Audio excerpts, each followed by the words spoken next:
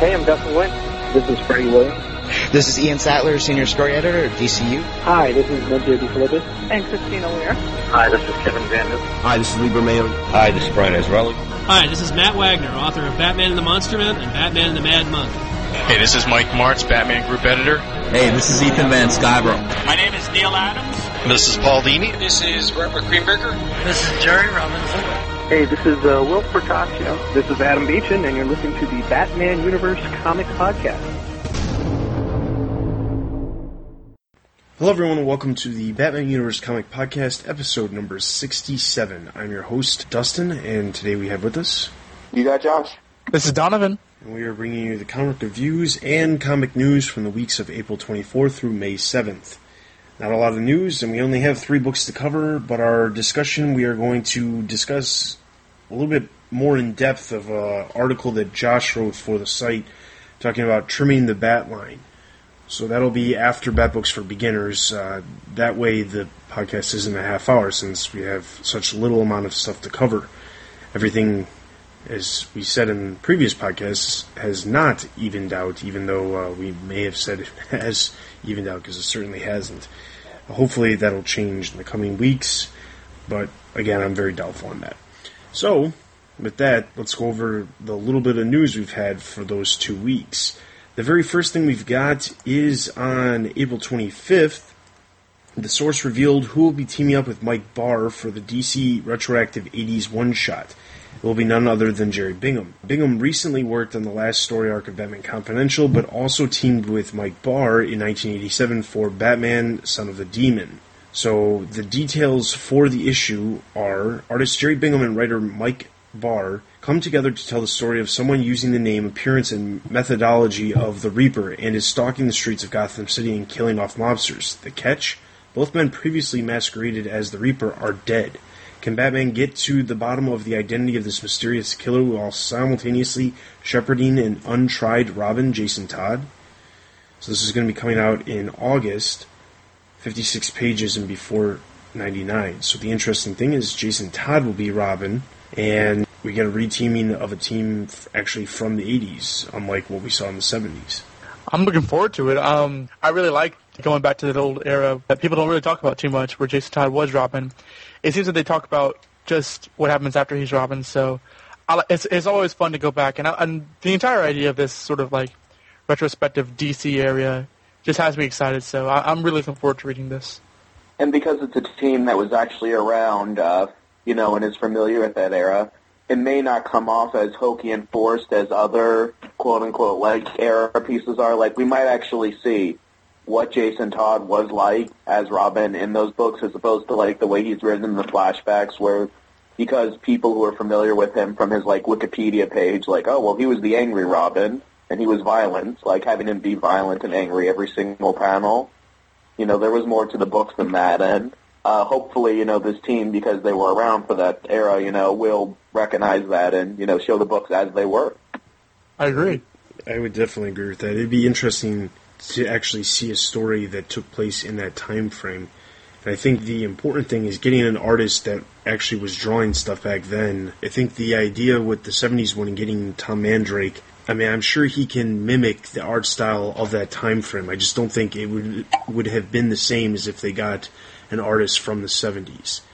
Now, given there's not that many artists left from the 70s that were doing Batman, but I know there's at least one who's been struggling with their own series. Neil Adams, anyone? You don't say. So, I don't know. It just seems like they could have done that a little bit smarter. Alright, so the next thing we've got comes from April 27th. Scott Snyder talked with Newsarama about his current and future work on Detective Comics, along with a very brief discussion about Batman Gates of Gotham. So in this interview, I will read for Newsarama, and Don will read for Scott Snyder. Readers of your work in Batman have also been raving about what you're doing, but it looks like you're wrapping things up this summer in a hurry. There are 2 issues shipping in July. Is that to get things done before something big that's coming up? The idea with the 2 issues in July is just scheduling with artists. We really wanted to finish strong. We had originally planned to be done this summer, and we just realized we needed a little more room to do it. So it was just about me giving the story the room it needed to breathe while still finishing around the time we had originally planned. And once we figured out we could do that, and with 2 artists, you can do an oversized finale to the story. And we realized that we would work with their schedules, that they could get it done before the fall. So you're finishing up with Detective Comics number 881? Yeah, it's going to be an oversized issue 881. It will be the finale to our big Black Mirror story. It's not like we're just doing a story arc and jumping off the book, because this story we've always planned to be this size. That's not to necessarily say that it's the end of our tenure on Detective or our tenure on Batman.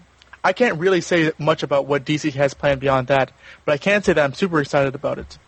And everyone knows I love being in Gotham. I'm extremely happy about where I'll be after we're finished with this story. But it's important for readers to know that Detective Comics issue 881 really is a culmination of all the plot threads we've been dealing with for the 10 issues leading up to that point. It's one big story with one big ending. I want to make sure people understand that. We're not hurrying up and finishing this because our outside pressure or because the creators are moving to other books or anything like that. This ending has always been the ending we planned. Things were a little different originally because we had backups and lead features, but it was always planned to have this exact shape. This has always been what we were working toward. You mentioned some villains that are coming up, and the solicitations for July say that the Joker comes into play, right? Absolutely. The Joker is coming up in Detective number 879 and 880. It's our take on the Joker. He's as dark as you can imagine. I love the Joker as he appeared in Grant Morrison's R.I.P. story, where Tony Daniel drew him as that almost goth, Texas Chainsaw Massacre, Marilyn Manson type of Joker. So it will be a very dark version of the Joker. He's really devious. I think it will be a fun incarnation for fans. But the Joker will play an integral part in the story. It's not just a case of bringing in the Joker for fun. I'm very hesitant to bring in any character that's part of Bruce's Rogues Gallery into the story, but he has a very important function in terms of the story and what secret he reveals. Let's talk about Gates of Gotham. We already discussed this book in detail with you and Kyle, but since that interview, it's been revealed at a convention that one of the guest stars in the book is Cassandra Cain. Does she play a big role? Yeah, Cassandra plays an important role in the story. She's not just a sidekick or anything.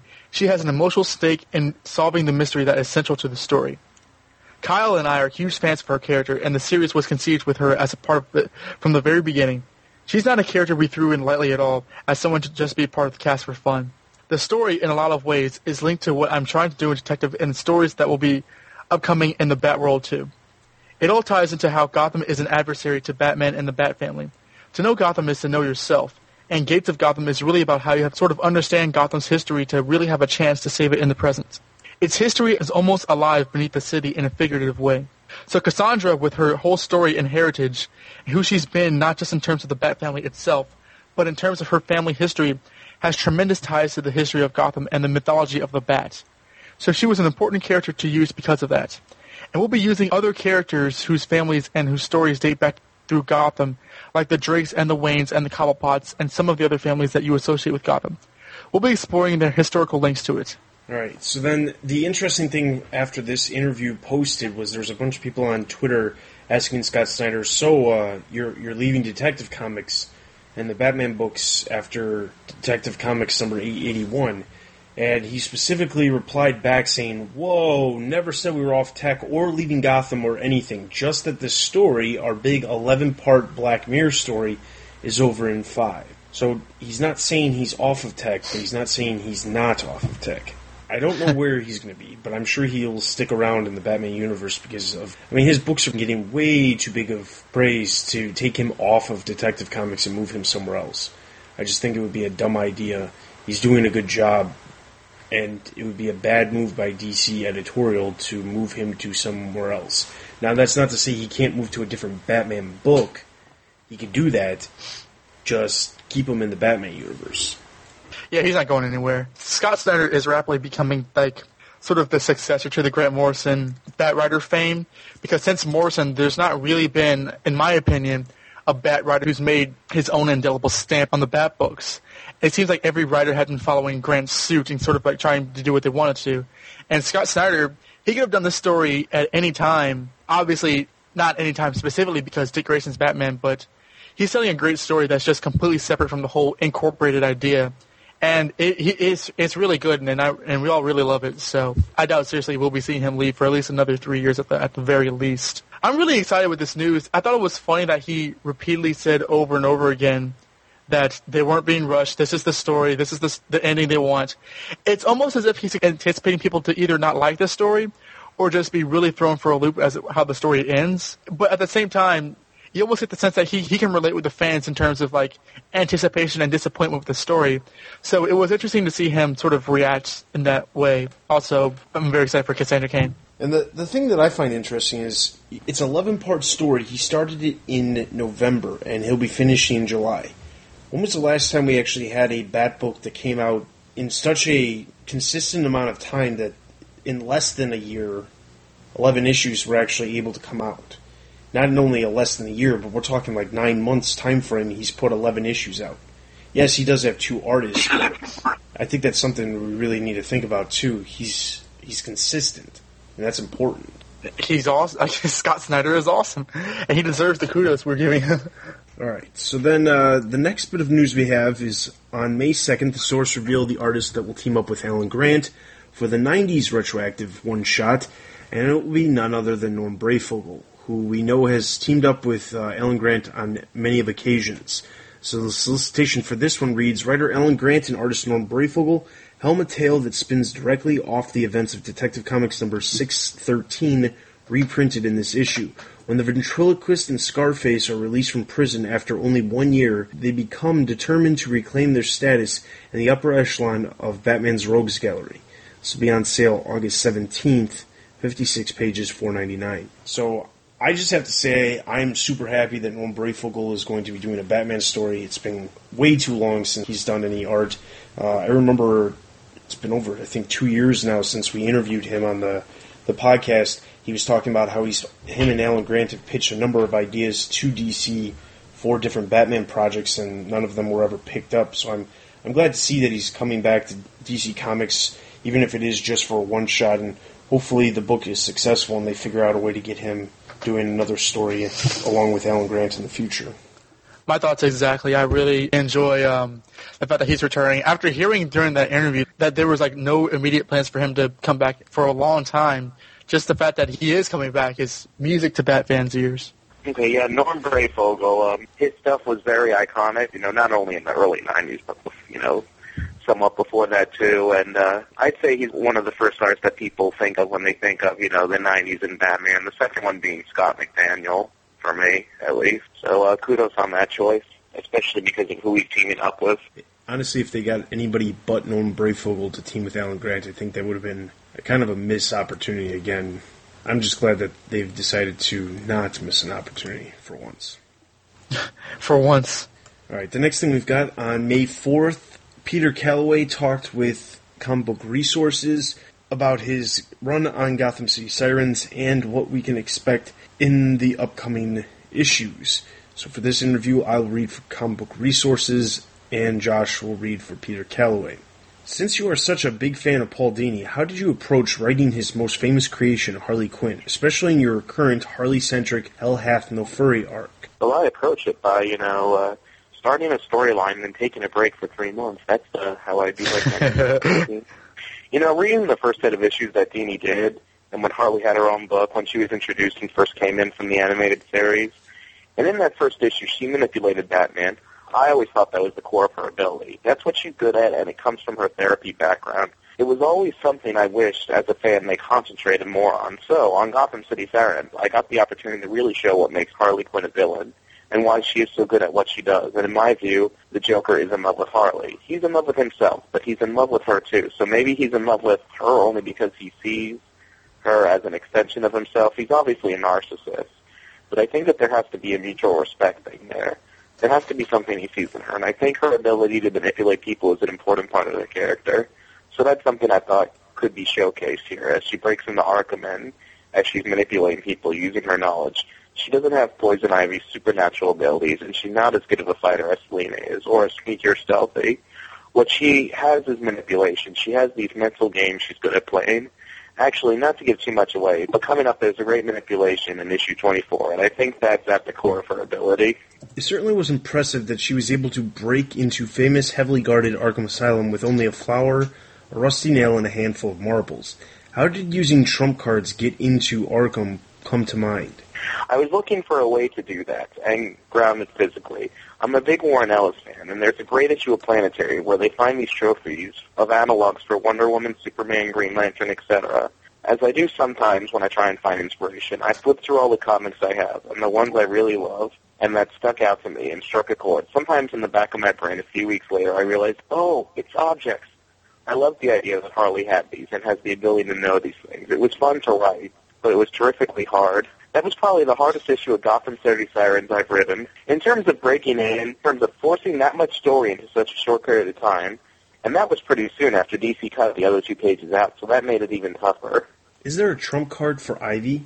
There is, and it's something that we explore in issue 24. It's one of those things that is right there. It's not obvious, but it's right there in front of us. It's something that's intrinsic to her character. Unlike Selina, her loyalty is 2 things, Plants and Harley, and the purpose of this arc is to tear that apart and re-examine that. There have been a couple of different artists filling in since you started. Is Andres now the permanent Gotham City Sirens artist? Yes, as far as I understand he is. We had Jeremy Hahn for issue 18, and since 19 through 20, I know Andres is doing them, and I think he's staying on after that. He's fast, too, and the pages come out great. What more could you ask for in an artist? All right, so I defer to my colleagues. Okay. It was really hard to put that much action into, like, that little of space. That 2-part story of Harley breaking into Arkham was, like, the most padded thing ever. Like, you could have told, like, that in, like, 3 pages, like, in a pre-title sequence. Like, her breaking into Arkham. It was hard, and that was, like, hard for him to write, and, like, it was, like, too much. Okay. And it really speaks to, you know, the status of the book when the guy who's the writer of it isn't even 100% sure who the current artist is supposed to be. Well, I think that has to do with the fact that ever since Gillian Marge has left the title, it's just been jumping over here and there. And I don't necessarily blame him for not knowing, because I'm sure he just submits the stories. I'm sure this is one of those books where it's not like, oh, okay, here's the definitive creative team we're going to have on the book. We're going to just, I think it's more of a, all right, so we've got so-and-so writing, let's find an artist who can draw his stories. Yeah, but you would think that, like, if you ask the writer... Not all writers, you know, have this ability to write a story and specifically pair with an artist so that the artist can tell the writer's story a lot better than sometimes there's just the generalized artists. Yeah, but they usually know who their artist is. You know, when you say, so is this guy the current artist of the comic book that you're writing? Usually you get an answer better than, I guess. Well, the first part of that interview with Calloway, I just disagree with his outlook on Harley. I really don't think she's that manipulative. I mean, I suppose she can be to a certain extent, but I honestly think that he's giving the character a lot more credit than she initially was intended to have. And you can call that character development or whatever. I just disagree with that, but that's not really even the point. The whole Hell Hath No Fury arc, I agree with, like, everyone on this podcast. It was a waste of time. I just don't see Harley as that manipulative, and I felt that the whole thing was really forced. It was padded to here and back, and I honestly really think that it was a complete waste of time. I mean, again, I think Peter Calloway had good intentions and really tried to make a good story, and we just fell on the side that we didn't like it. But it does say something where it says that it was difficult and hard, because it obviously showed in the writing how much he had to write with. And really, when you can sum up the story in like a sentence or 2 sentences, and saying how difficult that is to extend, that probably should say that you probably shouldn't have written the story at all. Now, I have to say, I didn't actually mind this story. I didn't dislike it, I guess, like you guys.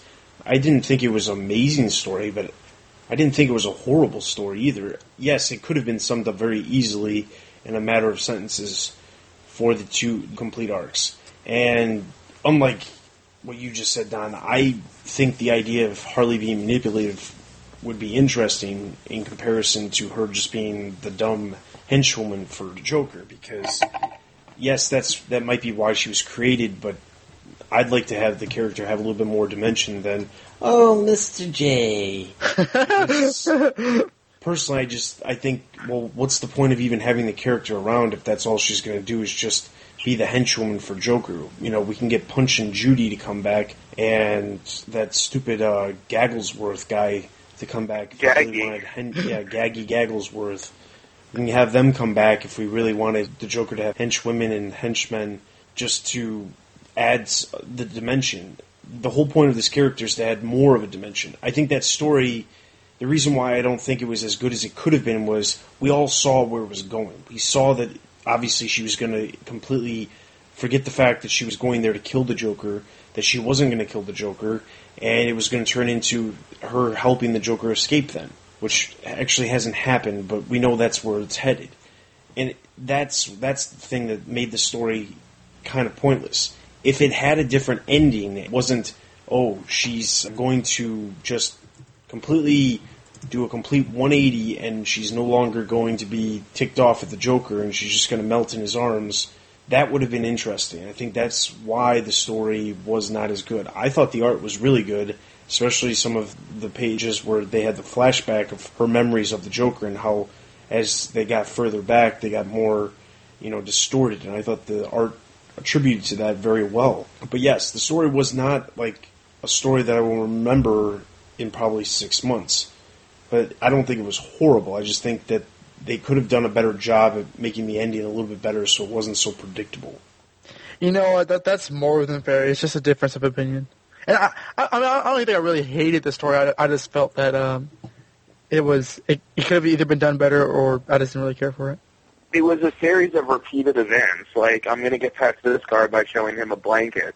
Now I'm going to get past the inside guard by showing him a pillowcase, which, because I know from my days at Arkham that pillowcase is making crap his pants. Or, I can't say, that pillowcase is making pee his pants and run away crying. And now I'm going to get past this guard by showing him a thimble from Monopoly, because that's his one weakness, and he killed his baby. Now I'm going to kill the Joker. Oh, wait, no, I'm not. She's just showing people stuff and making them upset, throughout the... Well, you can all listen to a few episodes ago to hear our extended thoughts on that. You sure can.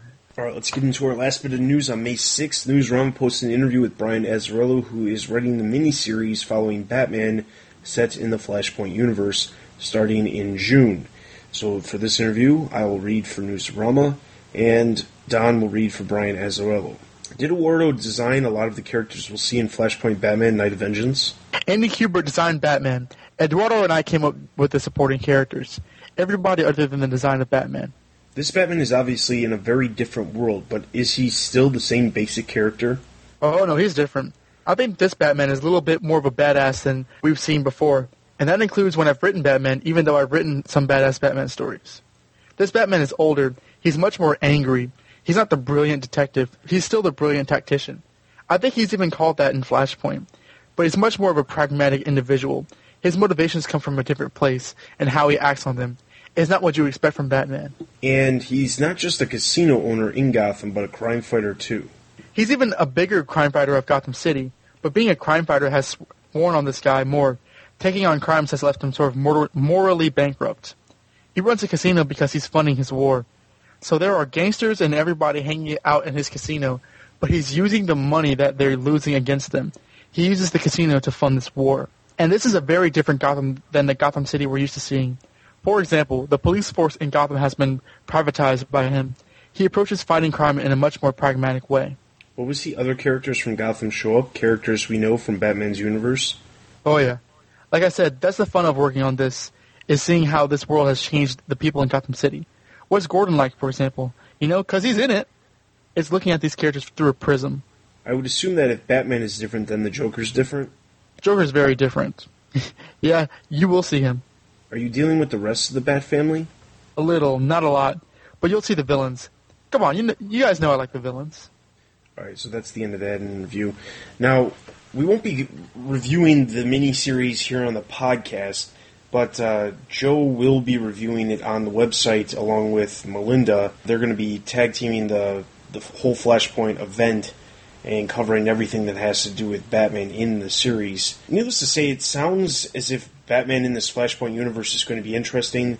Whether or not everything that happens during Flashpoint, has some kind of end outcome that has a point in the actual normal continuity of the DC universe will be a whole nother thing. But I like the idea of a different kind of Batman. I enjoyed reading some of those Elseworlds back in the day, and this is just kind of like an updated version that spans the entire DC universe at once. Whenever he was describing this, it just kind of sounded like Dark Knight Returns to me. And maybe it's because everyone's trying to say, oh, this is a different Gotham City, or this is a different Batman, or this is a different Gordon.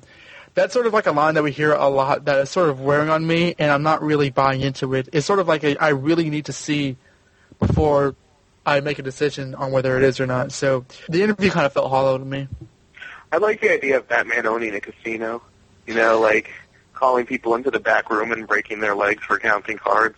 That would be amusing. It is funny how Batman has privatized the police department. I find that kind of interesting just because Batman is forming his own elite police force around the world in the normal continuity. But one of the things I'm kind of interested in is, with all these changes that are going to be happening, it's only 3 issues. 3 issues of a miniseries. And I'm sure that some of the Batman stuff will play out in the normal series because they're saying it's not just a Flash story, but it's a Flash and Batman story. I don't know how much more of like Gotham City and the villains and all that stuff is going to play outside of the miniseries, but it's only 3 issues. So how much can we really see of this alternate universe, whatever it's going to be, in 3 issues? That's my concern. Honestly, have you ever heard of House of M? Okay. It was a storyline in Marvel about maybe 5 or 6 years back. God, I can't believe it's been that long. And it sounds like this is kind of like that, where there was a reality, altering event. In this case, it was the Scarlet Witch, where, she reshaped reality. And for a few months, each book had a miniseries, like X-Men House of M, Spider-Man House of M, Iron Man House of M, where, it would be, a series where, each character in their own world. And that's what this is reminding me of. It would have Spider-Man as a millionaire, and, but he was also, his schizophrenic, and he was also the Green Goblin in his reality too, and each character had a miniseries exploring what the world was like for them, and it was a tie-in to the regular House of M series, and then at the end of the series, reality went back to normal and everyone went about their business. That's kind of what this Flashpoint thing is sounding like. Now, that being said, we haven't read it yet, so I could be wrong, but it's kind of the vibe I'm getting from this. Yeah, it definitely sounds like it could be something similar. I mean, I'm going to give it a shot. I'm going to pick up the miniseries, probably end up reading the Flashpoint series, even though I won't be picking it up, but I'll probably read it just to see what's actually going on. It has me interested more so than Brightest Day and Blackest Night did, but I don't really know why, other than the fact that it's just this alternate type of universe. So that is all of our news. Let's jump into our first comic review with Batman Beyond number 5. It's too heavy.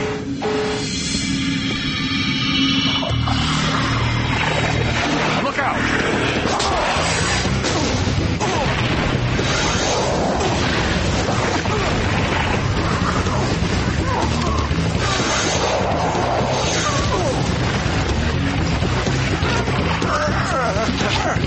All right, we start off with Paxton Powers, son of Blight, one of the villains in the series, and he's in jail, minding his own business, reading his little, iPad, because you get those in jail now instead of books, when the little intercom warden says, oh, guess what, you're out, and he's like, my parole's not for another 7 months. Yeah, don't ask me, you're out. Meanwhile, in the Wayne Tower building, there's a riot going on with the workers' union, and Terry's, as Batman, is, helping to break it up with some tear gas as Bruce is talking, and he's like, there's no way that my workers can't be happy. Check to see if they're mind-controlled or something. He's like, no, for some reason, they are fully to their senses. So this does not sit well with Bruce. They're aware of Paxton getting out of jail, and somebody named Godfrey heading up the union, and Wayne thinks that he's up to no good, so Bruce pays him to visit himself. And, Bruce has a talk with him and, tries to read the guy and says, oh, well, I think you're connected to this, this, and this. And he's like, nope. So Bruce tells him that, he gives him an offer. He says, tell me who you're working for and I won't take you apart piece by piece. The guy laughs at him and says, you're a riot. You should come to the negotiations. I'll give you a bagel sometime. So Bruce leaves kind of mad. Terry's not happy either because he meets with Dana and she dumps him, for the usual reasons that a superhero girlfriend dumps a superhero. He's never around. He was late for this thing and that thing, and, she can't stand waiting around for him all the time. Dana's brother, Doug, is home from jail, and while Dana's mom is, really, really happy to see him, Dana reluctantly hugs him, but looks like it's the last place in the world she wants to be. So he's up to no good. We're going to find out about that later. Terry goes to investigate some of the stuff with Paxton, but Bruce tells him that it's a trap when he goes into a warehouse, which explodes.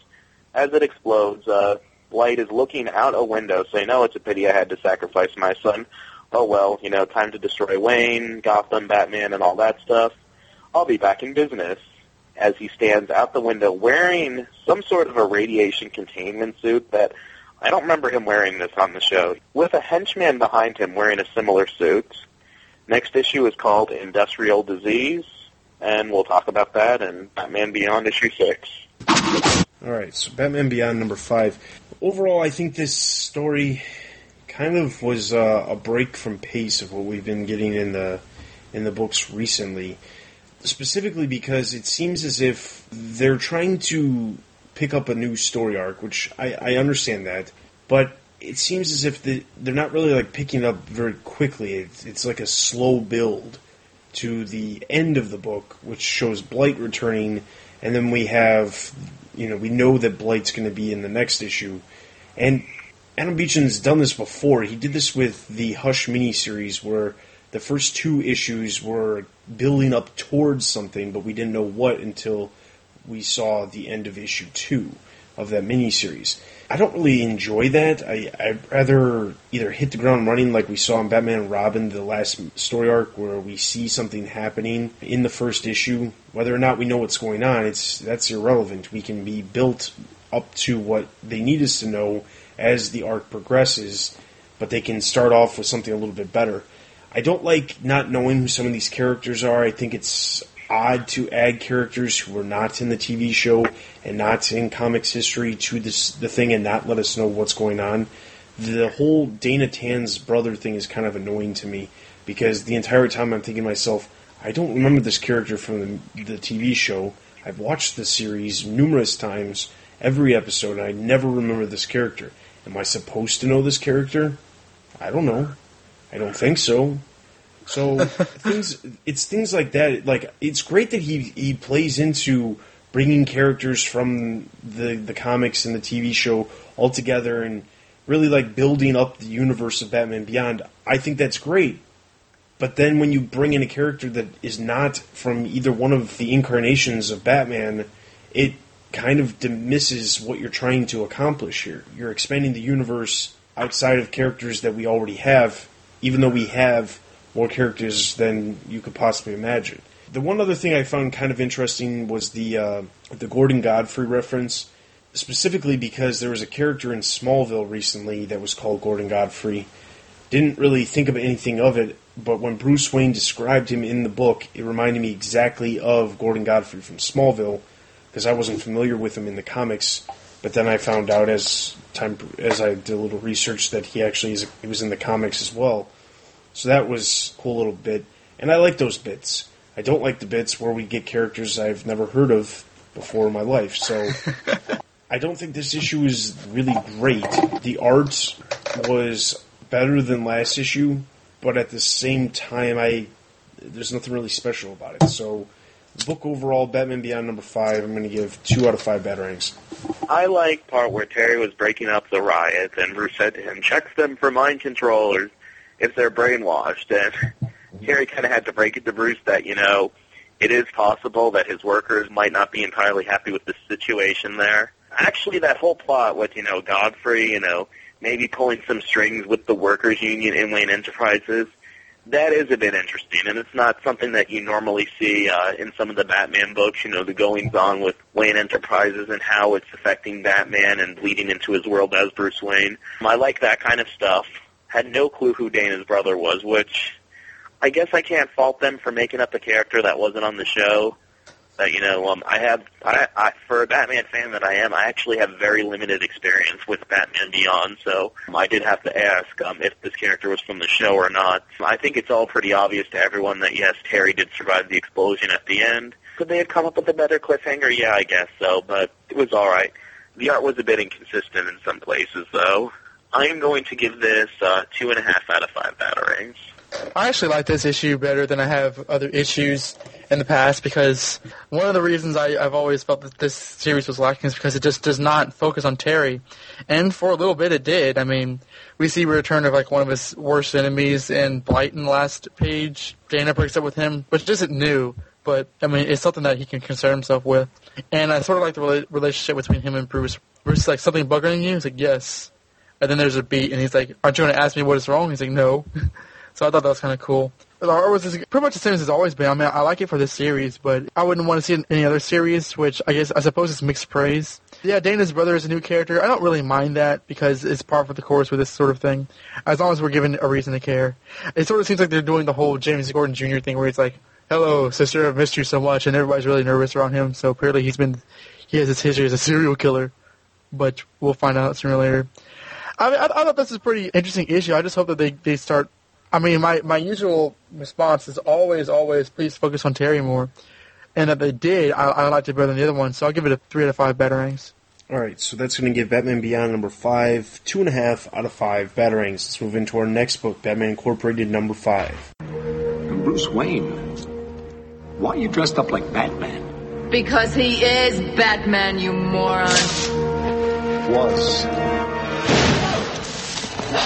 Batman Inc. number 5. Written by Grant Morrison, illustrated by Yannick Paquette. Just prefacing this for a bit, this issue is a Grant Morrison classic in that I don't know what's happening. So I will do my best, and if you do know what's happening, please email and write us in, BatmanUniverse.net. This issue starts off with the capture of El Sombrero, as Batman's basically watching El Gato beat El Sombrero to a pulp. But he says, the children are safe, so we need to find out where Scorpiana is. We then cut to an old man who, after a flashback sequence, is telling a younger man that he is Dr. Daedalus, and that he is on his way to initiate, from what I can surmise, is a deadly doomsday bomb that will destroy a whole lot of people. He also hints that he poisoned the man's apple, so that will preface a nasty fate for him, which will happen near the end of the issue. We are then introduced to a new character who is called Azrael. Oh, did I say Azrael? I meant to say the Hood, because that's his name. But he looks exactly like Azrael, down to the red cape, mask, and cross symbol. He's gotten the drop on by Batwoman, even though he figures out that someone's snuck up on him. And Batwoman threatens that he is on the tail end of a laser in space, so he can't harm her. He says that all of his weapons are non-lethal, and that he's investigating a mystery that took out 4 British superheroes, which was referenced 2 issues ago back in Batman Inc. number 3.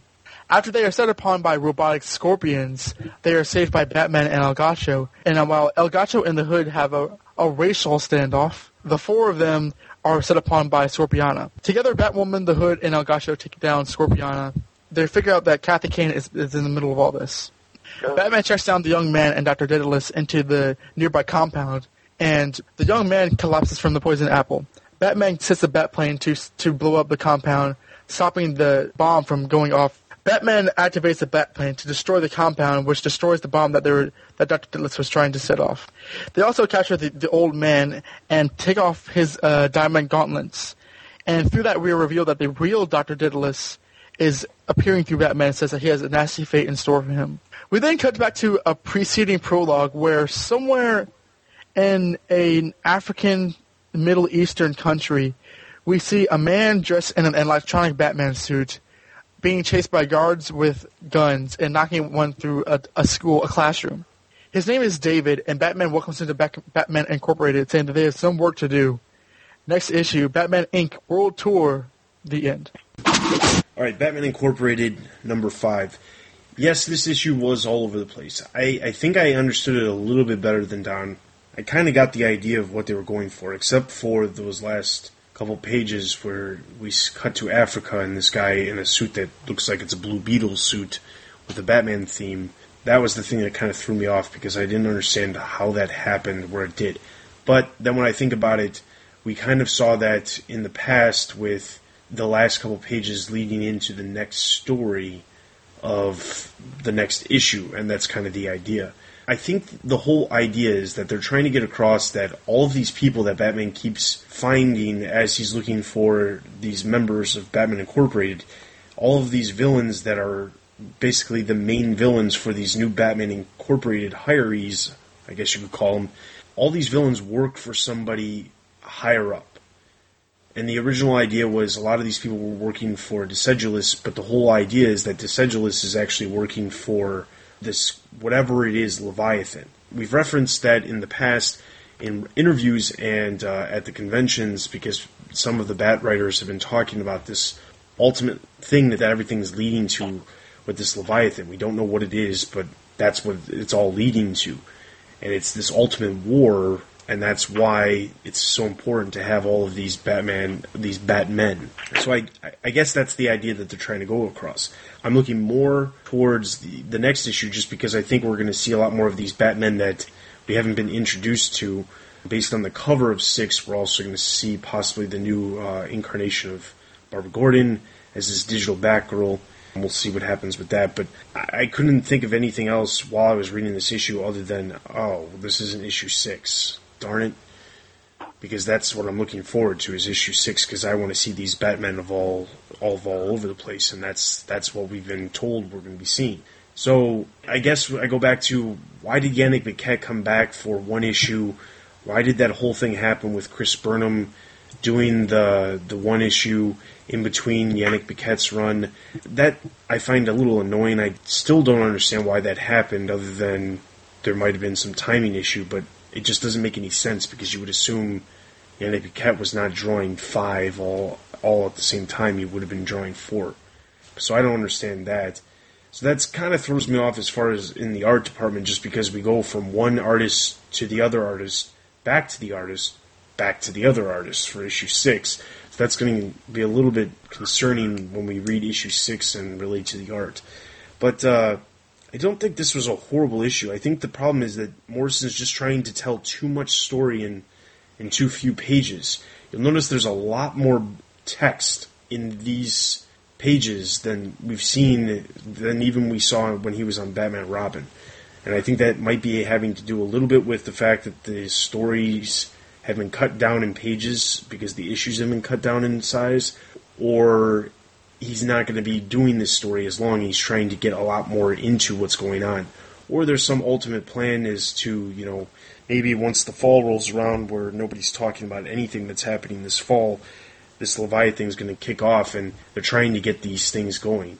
Other than that, don't really have anything more. 3.5 out of 5 batarangs. Well, this wasn't as bad as last issue. I mean, after last issue, I was really, really anticipating, how they were going to follow it, because there was some lingering questions and some lingering thoughts. There was a lot of theories online that, maybe Kathy Kane is still alive and she's Lady Scorpiana, and who was that mysterious Batwoman dressed in the Kathy Kane costume that Kate Kane unmasked and said, I knew it was you all along. So I was dreading some of those revelations, and really, Lady Scorpiana wasn't Kathy Kane, which is good. I was really disappointed that we didn't get the identity of the fake Batwoman, especially because of all the speculation online leading up to it, and is it Betty Kane or not? But I guess that's just an ancillary part of the story. Otherwise, the art was good. I had no clue what was going on, and it wasn't until reading this for the second time that I realized that Crusader guy was not Azrael. Could you get him a different costume? We're already trying to keep our Batman straight because we have multiple Batman. Come on, Mike Martz. You had to have caught this and been like, gee, he has a costume just like Azrael. Maybe we should change the costume or something, so that it isn't redundant or confusing. I mean, just a thought. I mean, of course, why worry about redundancy after all that Kane stuff that happened last issue with the redundancies? So, but anyway, I had no clue what was going on, so it's really hard to give this a fair rating. And quite frankly, it's a little embarrassing because we are supposed to be, the Batman reviewers, the Batman podcasters, the authorities. So we should have a basic reading comprehension of Grant Morrison's Batman stories. But we don't. So for that, should I fault myself or should I fault Grant Morrison? This time I'm going to fault Grant Morrison and give it 2.5 out of 5 batarangs. Yeah, like Josh, as vitriolic and spiteful as we were against the last Batman Inc. issue, it was definitely something to talk about. So I was also anticipating what was going to happen in this one. And I suppose that's what comics are intended to do, for better or for worse. This wasn't a bad issue once I read it for 4 times, because it did take me that many times to understand what's going on, and I never did. So if Dustin figured out what's going on better than I did, then seriously, kudos to him, because I really didn't. And that kind of frustrates me about Grant Morrison. I mean, when I can follow the stories, they're really, really good. But this title is supposed to be having Batman go across the world recruiting several other new people for his Batman Incorporated group. And then we get this random issue about Kathy Kane, and it's this whole laundry list of retcons, and basically like nearly, I'm not going to say destroying, but nearly upending a lot of Batman's past history. And then the next issue, we get name drops of her, but it's like a completely different plot. And I really don't appreciate that in a storytelling sense. I mean, there needs to be continuity, and it feels like it was a complete, almost rip-off, because it goes from one story to the next. And I'm putting the Kathy Kane issue in the same line because it wasn't what the title promised in this early in its run. I don't know what's going on. I don't know who the Batman character is at the end, and I honestly don't see where all this is how all this is connected. I'm glad to see Yannick Paquette back because I really am enjoying his art, but it was almost disconcerting that he was on this title after Chris Burnham did the last issue. I mean, they're both good artists, but the change-up is so abrupt, you almost get whiplash. And it's almost all of these things are sort of really hampering in on the actual content of the issue. Now, I didn't know what was going on, so I mean, it's not like I really, really enjoyed this. But some of the dialogue was good. I really like Batman's line about how there's no such thing as security. I thought it was a really cool Batman line for him to say. But really, I mean, this issue, I'm beginning to fall in line with the idea that Grant Morrison does really write stories for himself. And I don't want to do that because that's presumptuous and that's not fair to such a great writer. But this issue really did make me warm to his writing style, as I typically am. So I'm giving this 2 out of 5 Batarangs. Alright, so that is going to give Batman Incorporated number 5, 2.5 out of 5 Batarangs. Let's move into our next issue, and our final issue, which is Detective Comics number 876, written by Scott Snyder with art by Jacques. Riddle me this, dynamic dullheads. What have the following in common? Hemming, basting, purling, and tagging. We start off with a little bit of an overview of the Gotham Global Modern Bank, a little bit of a back history. Started off only a couple years ago. It's one of the largest and fastest growing banks in almost the entire world. We find out that 8 a.m. in the morning when the bank opens, the employees walk inside to find a giant killer whale dead inside of the bank lobby. We then cut to the crime lab that was donated by the Wayne Foundation to the Gotham City Police, where Commissioner Gordon and Dick Grayson are there examining the whale to try to figure out how exactly and where exactly this whale came from. Determined that the whale was a pet at some point, and they're trying to figure out what it is. At some point, they start talking about the bank, and Gordon tells Dick Grayson that the person who owns the bank is none other than Sonia Branch. Who's Sonia Branch? Well, it turns out Branch is the name she changed it to. Her real last name was Zuko. She changed her name from Zuko because her father was Tony Zuko, and that, as we know, was the person who killed Dick Grayson's parents. We then have a little bit of exchange between Gordon and Dick Grayson talking about how Gordon's son is in town, and Gordon would prefer if Dick Grayson met with him, just because he can't really see this situation clear mind, and he's hoping that Dick can see something that he can't. We then see the whale burst open, and out falls a body. Turns out that body is none other than Sonia Branch's personal assistant. Batman decides to go take a trip to see her to see if she has any information. She says she can't talk about it because she doesn't know anything. She's already talked to the police. She slams the door. Suddenly she picks up the phone and calls somebody and says, "Listen, I've had enough. I'll do whatever you want me to do." And as it turns out, there's a bat tracker / listening device on the window that picked up the entire thing. Batman traces the call to somebody known as Bixby Rhodes, who runs a very high-end car dealership in Gotham. A lot of customized cars, very expensive, but recently there's been information that he could be running a gun smuggling operation with the vehicles that he's bringing in. Out of nowhere, a bunch of people start opening fire on Batman. Batman ends up running into a small space. Turns out it's a metal compactor / car compactor. We see Bixby Rhodes talking to somebody else and saying, well, looks like we had a little too much inventory, so let's reduce some, start the Crusher. And when we see Batman inside the Crusher as it begins crushing. Next story, The Roadrunner. Alright, Detective Comics number 876.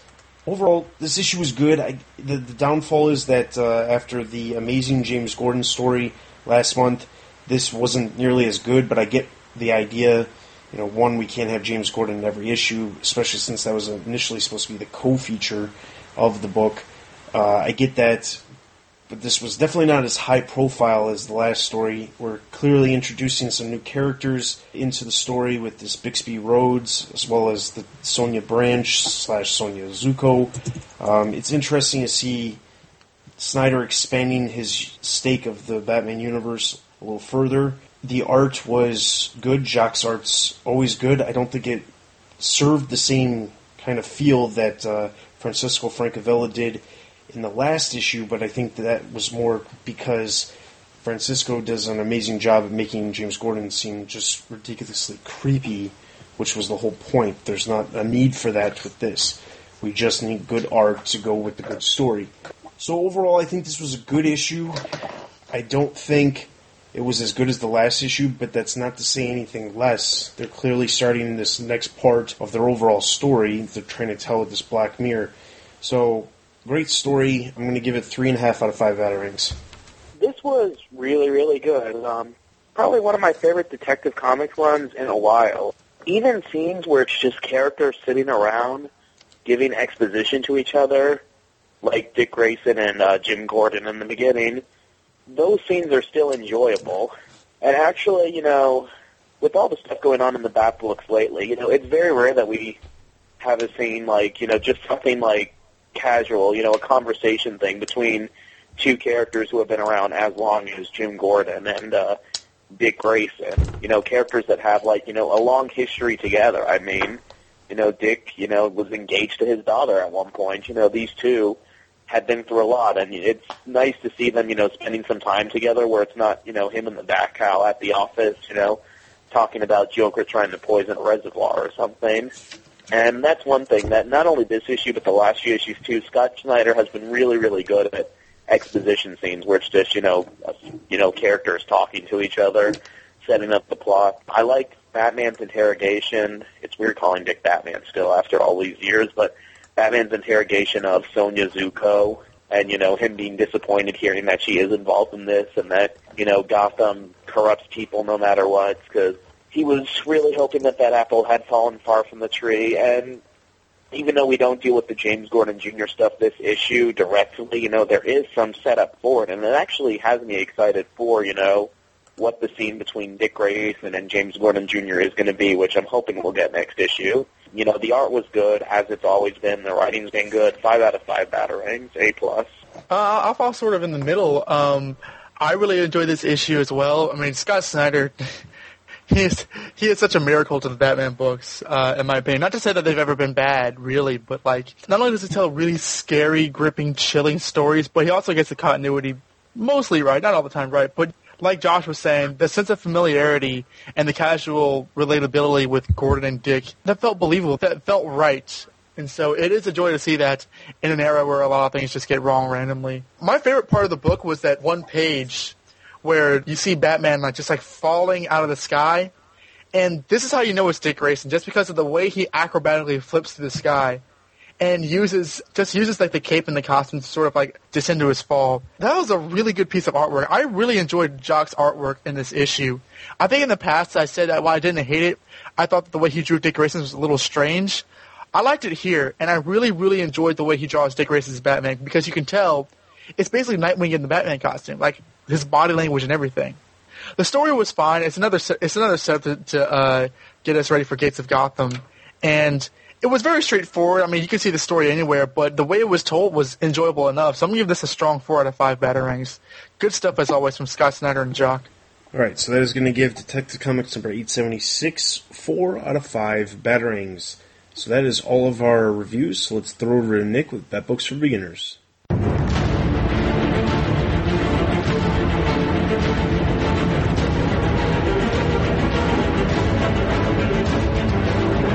Hello and welcome to another edition of Bat Books for Beginners. My name is Nick and welcome back. Today I am looking at a book called Penguin Triumphant. This is written by John Ostrander, who wrote the last book I reviewed, Gotham Knights, and he's also credited with the recasting of Barbara Gordon, former Batgirl, into the information and computer specialist Oracle. The art is by Joe Staton, who's also worked on the Huntress series. This book was published in 1992 as a one-off issue, and it seems it may have been to coincide with the release of the film Batman Returns, which of course featured Mr. Cobblepot. So let's see how the Penguin's faring, and whether we're going to get an interesting story featuring a rather classic Batman villain. You're not the mayor. Things change. What do you want? The direct approach. I admire that in a man with a mask.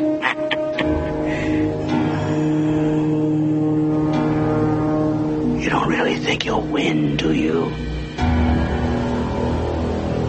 Things change. So the story starts off with the Penguin fantasizing about a fancy British party that he attends as a gentleman thief, getting the girl, escaping the law, and stealing the jewels. It's a very old-fashioned Penguin we see here. But the Penguin decides to reform and become a good citizen whilst he's in prison. He makes a deal with an old school friend to manipulate the stock markets and make a fortune in the process. Penguin starts hanging around the fancy social clubs and meets an old girlfriend from school who he paid to go out on the prom with him. We learn that she's a gold digger and starts going out with the Penguin again as a result. Penguin attends a Wayne function, and whilst there offers to buy a Wayne manor, Bruce decides to let the Penguin live there temporarily and claims he is off travelling. Unfortunately, Alfred has to stay and tend to the Penguin. Bruce does this as he is concerned that the Penguin may be able to learn of Batman's identity if he spends too much time with him.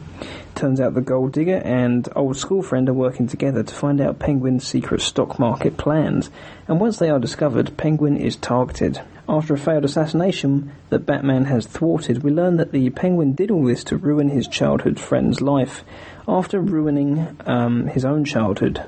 So the Penguin was just after this old friend. This isn't a movie, you know.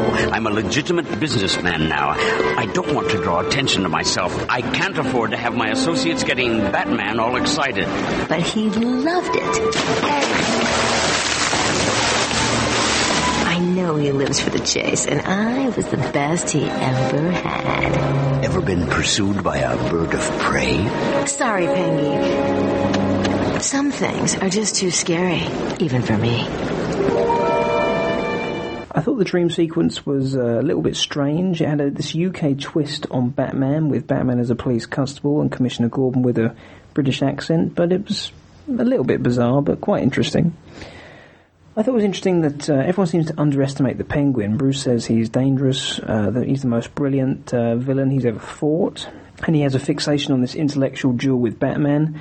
I didn't like that bit too much, because that sounds very similar to the Riddler, not so much the Penguin.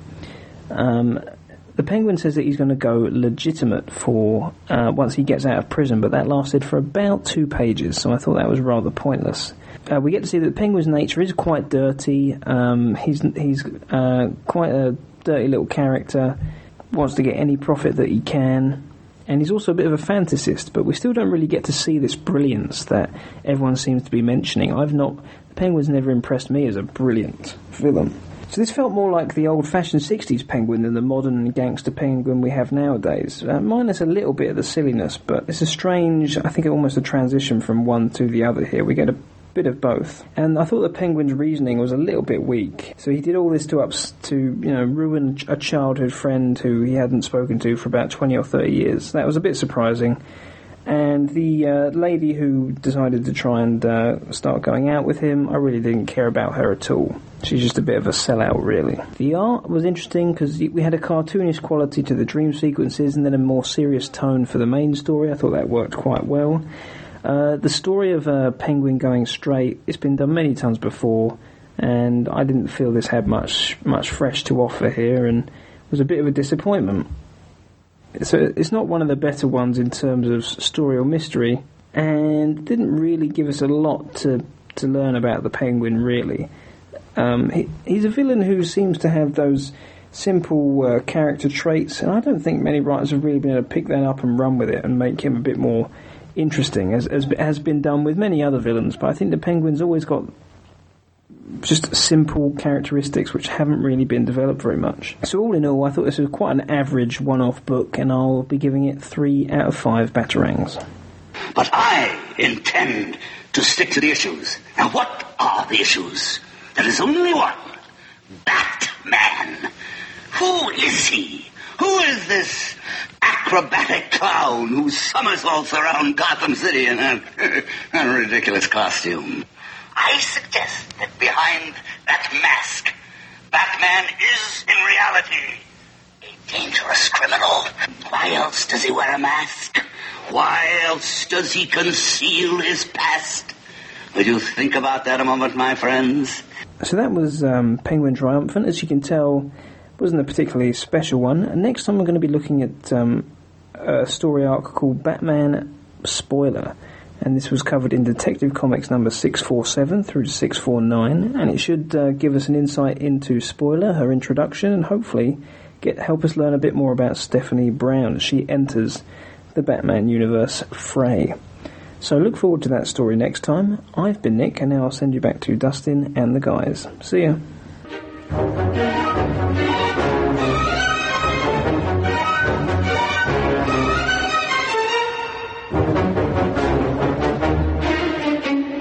Alright, so that's Bat Books for Beginners. Make sure you're picking up the next issues for the next episode. Alright, so our discussion for this episode spins off of an article that Josh wrote on the website called Trimming the Batman Line. Now, essentially, we have about 12 series currently that deal with Batman as the main protagonist or the character that the main protagonist is based off of or related to directly. So that would include Detective Comics, Batman, Superman, Batman, Batman and Robin, Batman the Dark Knight, Batman Incorporated, Gotham City Sirens, Red Robin, Batgirl, Birds of Prey, Batman Beyond. And for the purposes for this discussion, we're also going to include Batwoman just because her series is eventually going to come out whenever that will be. But we know that series is existing as well. So 12 series for that. On top of that, there's a number of other series that you could pick up as well and still find some of these characters from these books in as well, including Teen Titans, Justice League of America, occasionally a number of different other DC series like Supergirl, Power Girl, for instance, have had a number of appearances either by Batman, Batgirl, or Damian. Secret Six could be considered one as well, with Bane and some of the other B-list characters from Batman's Rogues Gallery playing major roles in that series. You could even go further and say, well, let's include all of the other Batman books, including the upcoming Batman Arkham Asylum. We have the all-new Batman Brave and the Bold. We have Young Justice. So all the media incarnations of Batman as well. But then on top of that, we also have miniseries and one-shots that come up periodically as well. So needless to say, there's a ton of Batman stuff. So essentially, we're going to go through just the 12, and Josh is going to lead this discussion because this was based off of his article that he wrote. And essentially what we're going to do is give our opinions of what should be cut and what should be continue to be published. So I'm going to throw it over to Josh, and he's going to tell us about these series.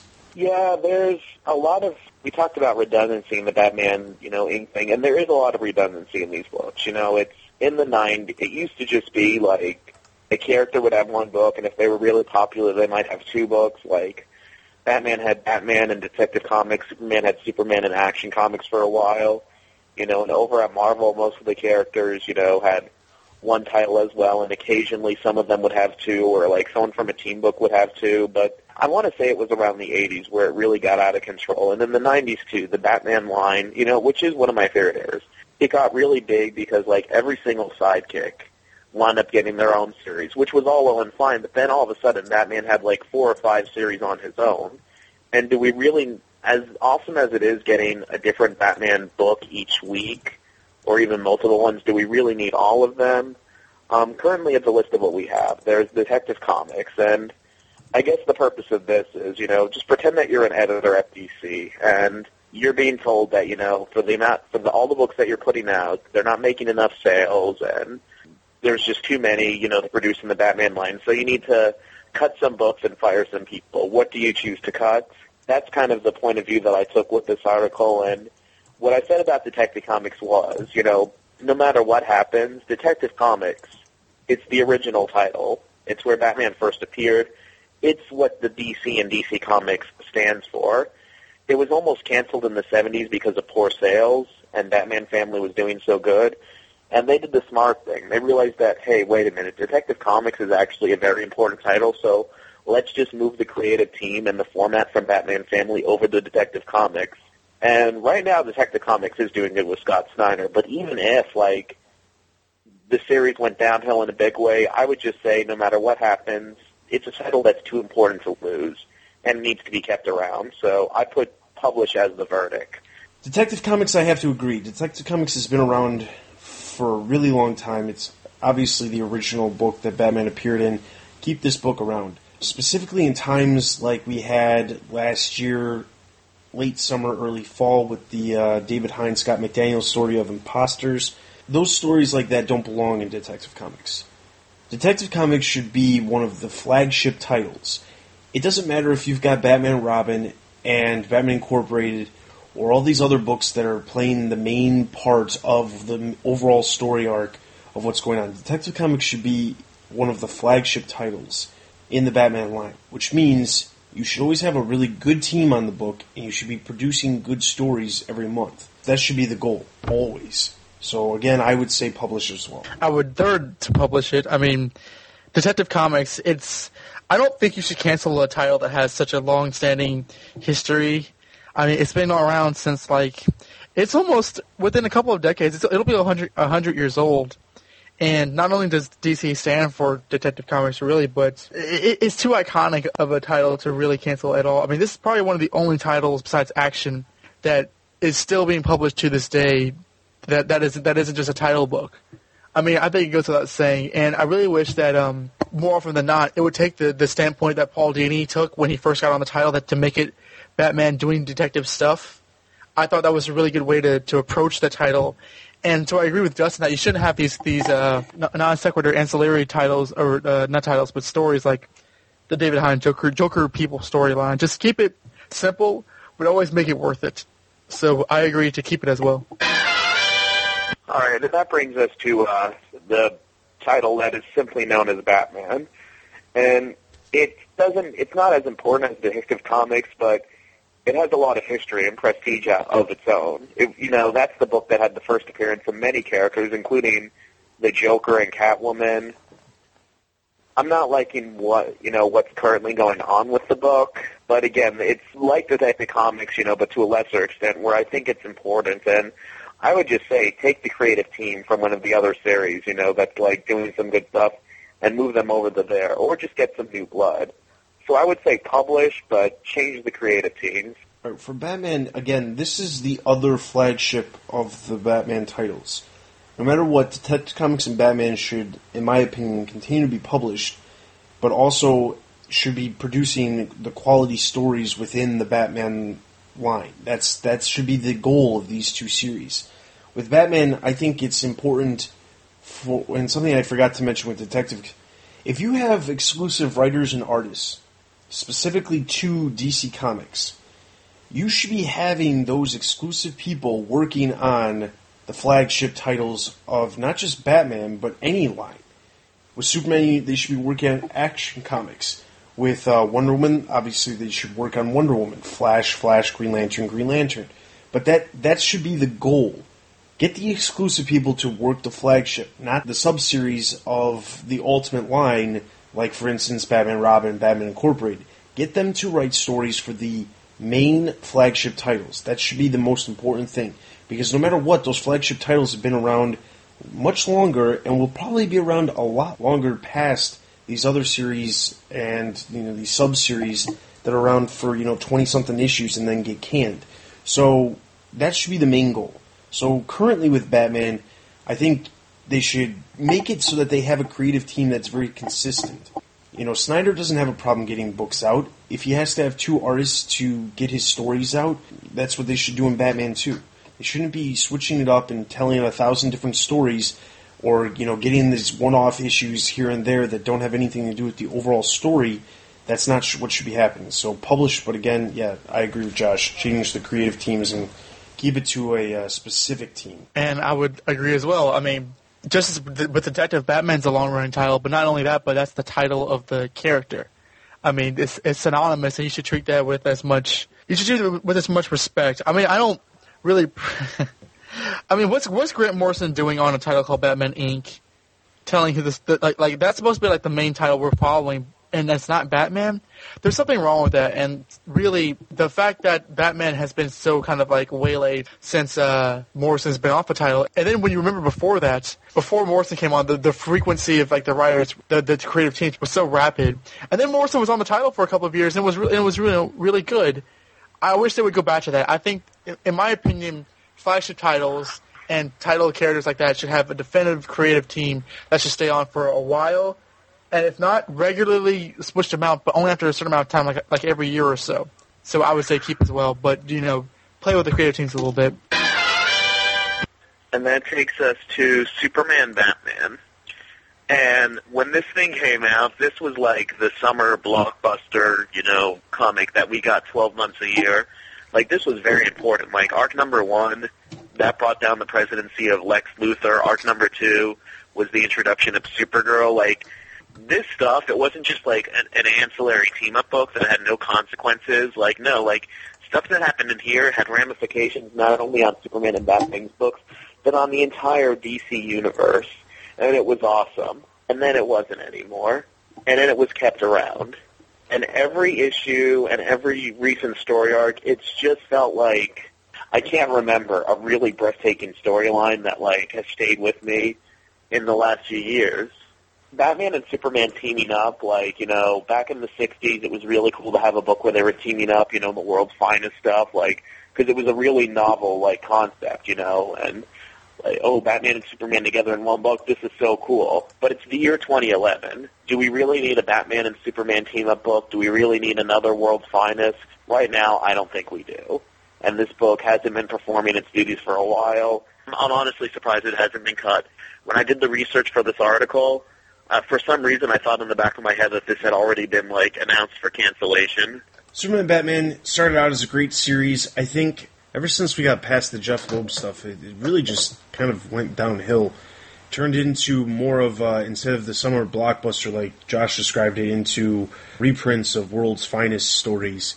And to tell you the truth, it's not really worth it. The problem with this is that the stories are just being retold in a more modern sense, but a lot of them are stories that were already presented in World's Finest years ago. And they're not good stories. On top of that, Batman is almost, I'd probably say like 90% of the time, a supporting character to Superman. And I get that, Batman has 1,000 books, and a lot of times when there's a book that is kind of like on the borderline between Batman and another character, tends to go towards the other character because they're trying to give the other character a little bit more exposure than Batman. I get that. But then don't call it Superman Batman. Call it Superman with Batman or something stupid like that. Or, better idea, just cancel the series. And again, I agree. What really lost me with the book was the fact that it was like dipping in and out of continuity. That really showed that the care and interest and effort in the series was lost. Because if you're putting out a book that's not in continuity, I mean, that can be fun, but it has to be really out there. And it wasn't in continuity because of any big thing. It was in continuity just to not mess with the current storylines. And I thought that was very disingenuous. I mean, there have been a couple of storylines that I really liked that have been in the post-Jeff Loeb era. I really like the one where Superman and Batman switch powers. I like the one with like little versions of Superman and Batman and this DC superheroes. But those stories are so far and few in between that the series just isn't worth it to wait around every 5 years for a good story. And again, Batman and Superman. Batman. This title seems like a Superman title with Batman chumming around, and Batman should never just chum around with the character unless it's Batman the Brave and the Bold. Even then, that's not really serious because it's a cartoon. So this title needs to be cut because even if it was made worthwhile again, I think it's far too late, and I think that the series in this day and age doesn't really deserve a place. Batman and Robin, it's kind of like another Superman-Batman type case, but when it first came out, It was totally awesome, and it was the vehicle that Grant Morrison used to tell the next chapter of his grand Batman story. Then Grant Morrison finished that chapter, left the book, and said, all right, guys, this is all yours now. I'm moving on to Batman Inc. And now the book's there, and everyone else is kind of left to pick up the pieces, and this was a very best-selling series, and the title had a lot of, hype around it and everything. Now there's some, the creative teams have already been shuffled around more than once, which is very, very worrisome. In order for this title to keep on, surviving, it needs a consistent direction, and it needs to have a purpose. What stories can this book tell that can't be told in Batman or Detective Comics? Is there really a story that's so important that, it can only be told in a title called Batman and Robin? I honestly don't think that there is. And, it served its purpose with Grant Morrison. Grant's gone. They can't even keep a consistent creative team, so I would say cancel. As far as Batman and Robin goes, this series proved a point when they were doing Batman and Robin. It was introducing the whole idea of Dick Grayson teaming with Damian Wayne while Bruce Wayne was stuck in time and trying to make his way back to the present time.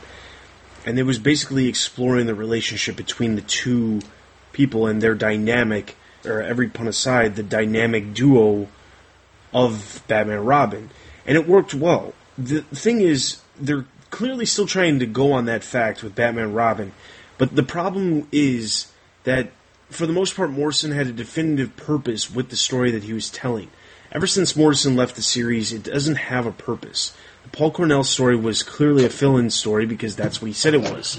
And that's what it was intended to be because we were waiting for Peter Tomasi and Patrick Gleason. They come on, they tell a story, and then they're off. Now we're getting another story arc by Judd Winnick and Gilliam March. So it's what is the point of having every 3 issues another story arc? We've had that in the past with a number of other series, and it just is pointless. Unless it's adding something to the overall story that's following the continuity, I don't think it's necessary. And if it is, bring the team that's doing something like that to one of the flagship titles. I think it's pointless to keep this series going if it's not serving any other purpose than just to tell 3-issue story arcs of something to do with Batman. So, get rid of it, please. I would actually say, if you were to get a specific focus on the book, then it's worth publishing because you have Batman, which is going to focus on, the adventures of Batman, and then Detective Comics, which right now is either focusing on just Dick Grayson or just other certain creepy niche stories. I think Batman and Robin works as a title because you can specifically focus on the idea of Batman and Robin working as a team, and since it is this new team of Dick Grayson and Damian Wayne working together, you can explore it and develop those characters further that way. I mean, where else would you develop Damian Wayne in a title? Because every other writer has their own ideas for what they want to do with the story.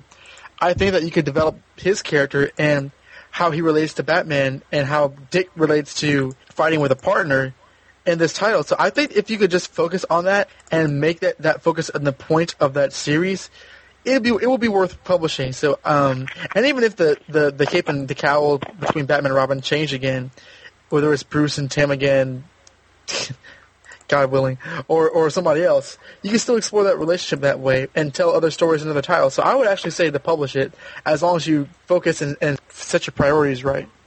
Well, one thing I have to say on that is I'm not opposed to keeping the title around if it has a purpose. The thing is, it just doesn't feel like it has a purpose.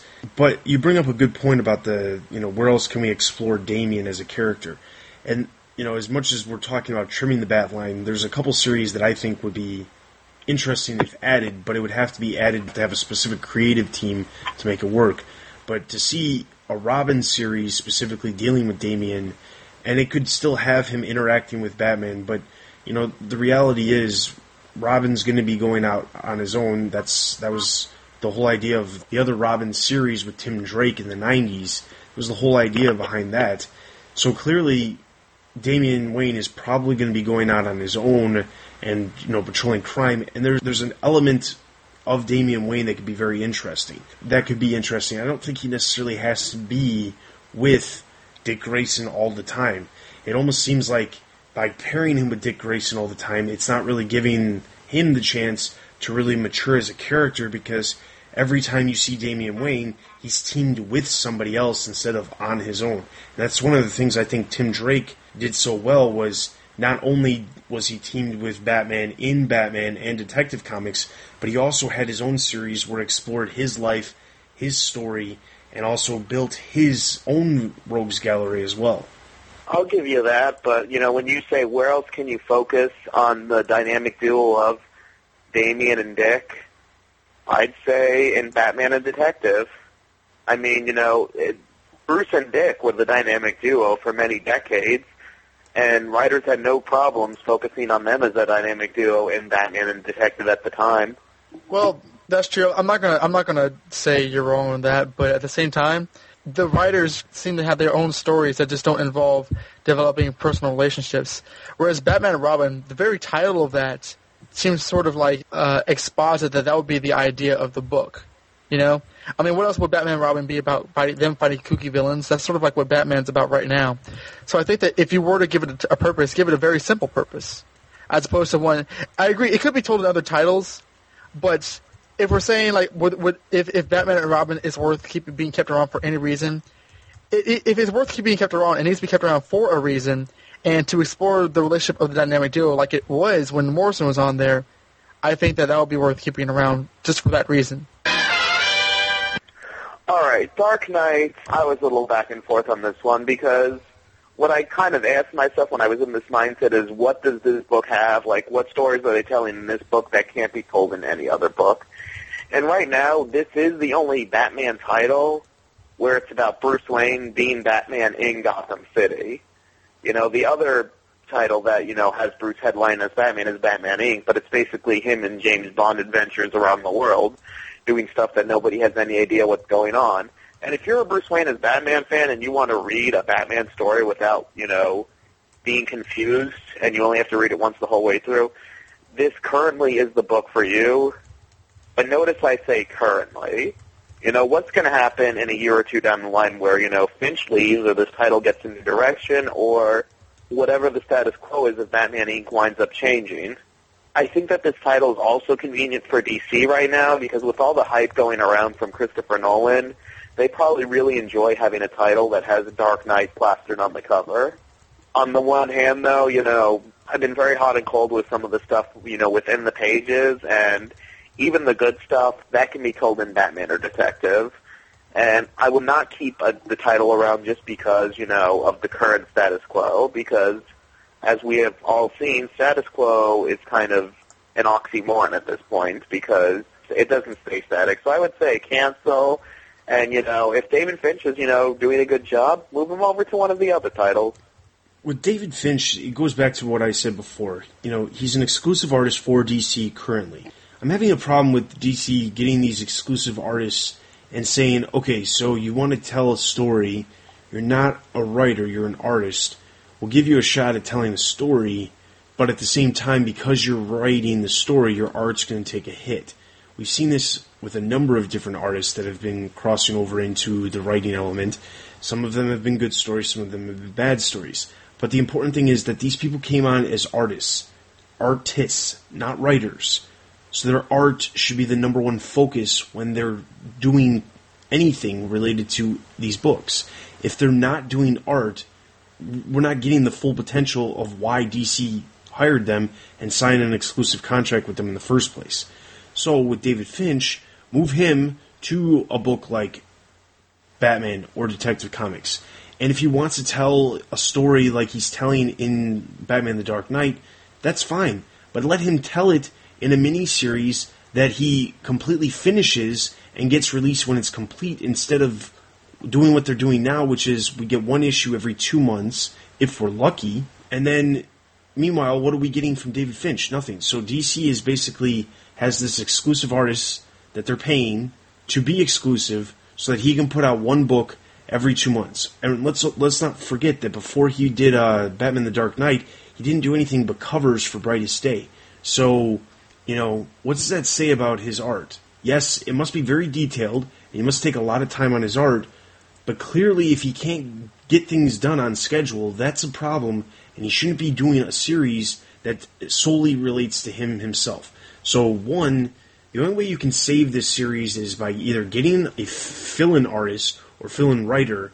It'd be better to get a writer just because the whole point of him doing what he's doing is for his art, like I said. So get a writer to help him so that he can get his things done, because clearly he's having a problem getting the stuff done on time. If they got a fill-in artist, it would be a waste, and then they should just cancel this series, because if it ultimately comes down to he just can't get his art done in time, and they need to get a fill-in artist to, help him with the art that he's supposed to be doing for this series, then the series shouldn't be happening.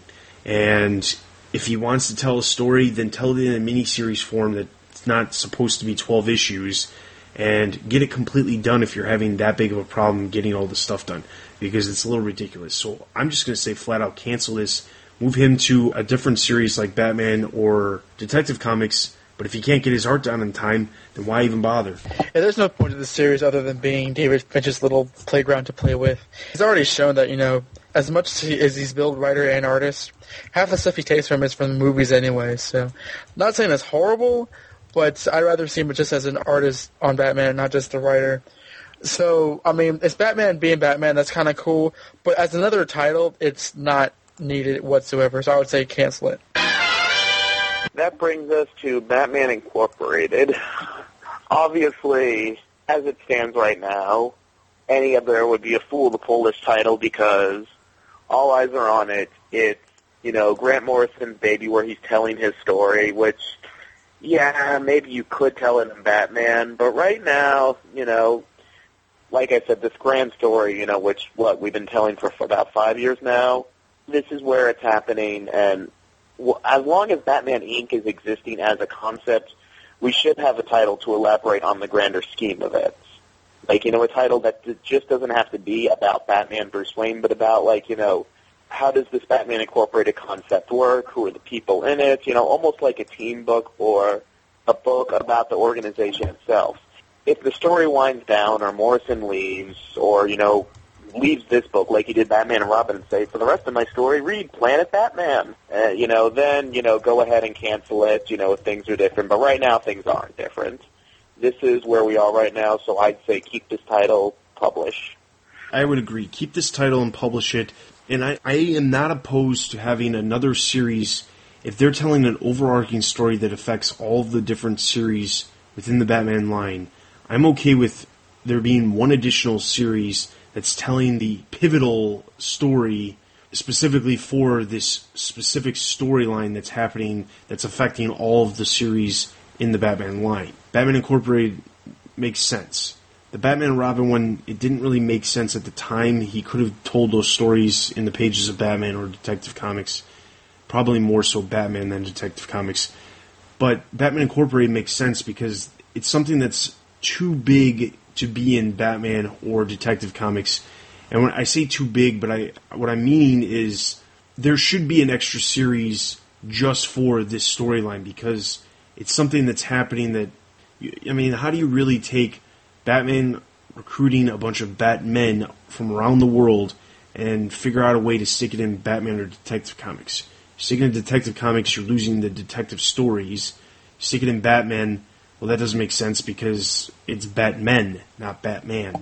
So I'm okay with Batman Incorporated, and I'd be okay in the future if they were doing something that was going to span years to create a series for a maxi series, that would make sense for the specific story.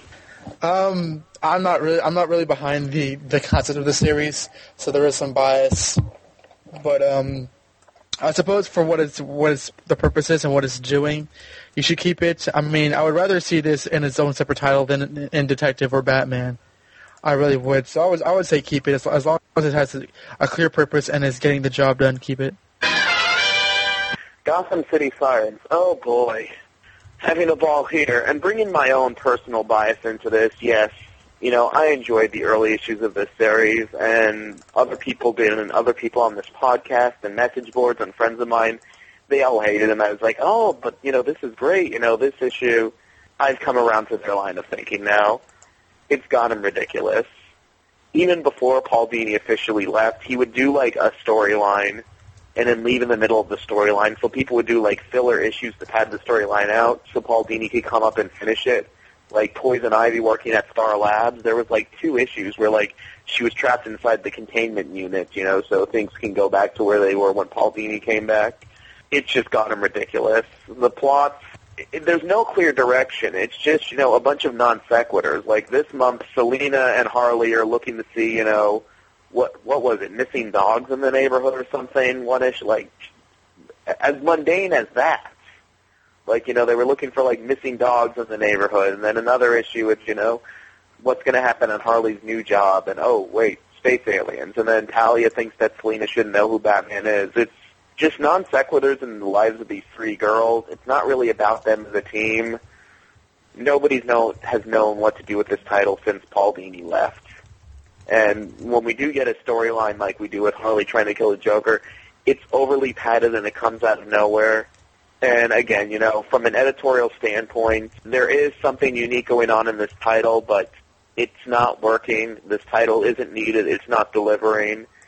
Time to cut their losses and move on. My verdict is cancel. Gotham City Sirens, in my opinion, I never really saw a reason for this book to begin with, ever. I didn't really enjoy when Paul Dini was on the book. I thought the concept was interesting, but I thought the concept of Streets of Gotham was more interesting. But at the time, I didn't realize it was just the opportunity for Paul Dini to continue his Hush story, and that was it.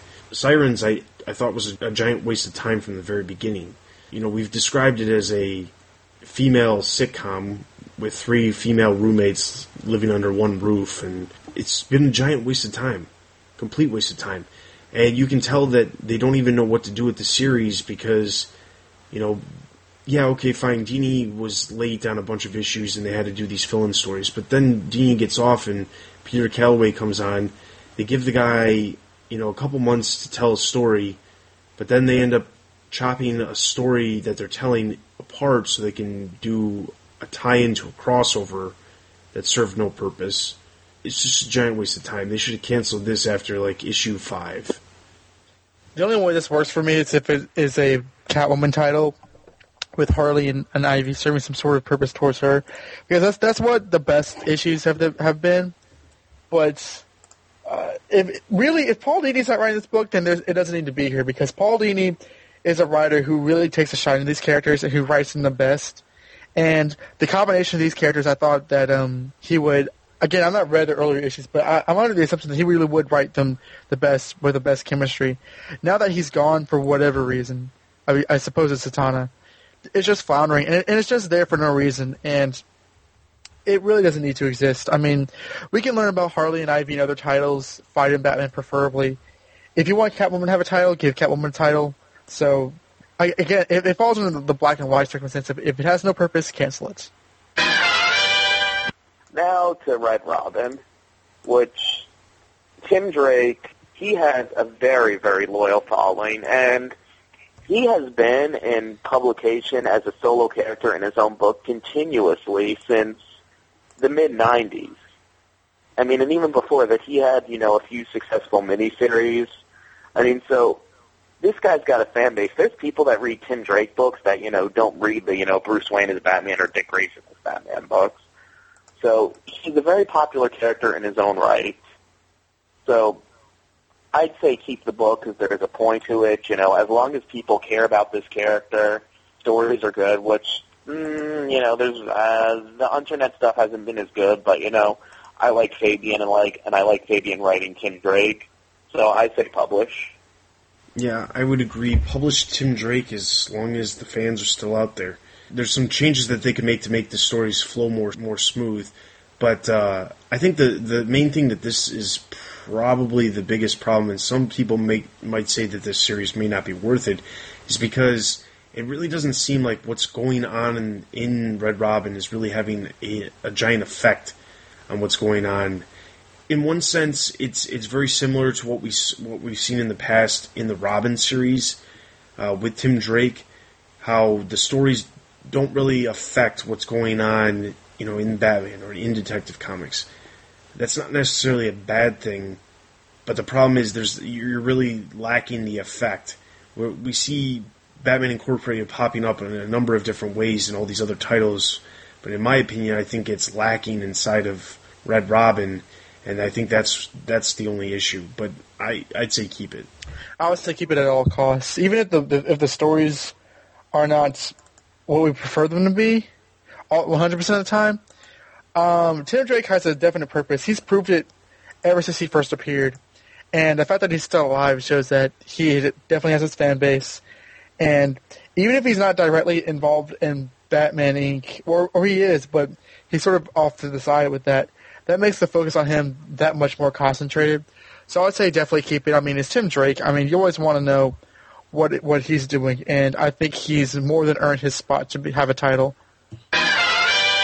With Batgirl, I'll admit that I'm not going into this as objectively as I could be, because I've made it no secret on the podcast that I am a big fan of this book, and I like what this book is doing. I think that this book is unique from the other Batman books because not only does it, and I'm going to sound redundant here if you've listened to the other episodes, but focus on the Stephanie Brown, superheroing stuff, but we get to see her at college and her with her mom, and I really think that there is no other Bat book like that. And because the stories of Stephanie Brown as Batgirl, that can only be told in the Batgirl title. No, it's spotlighting character, so I don't feel that the title's redundant, and I'm enjoying it, so I say publish.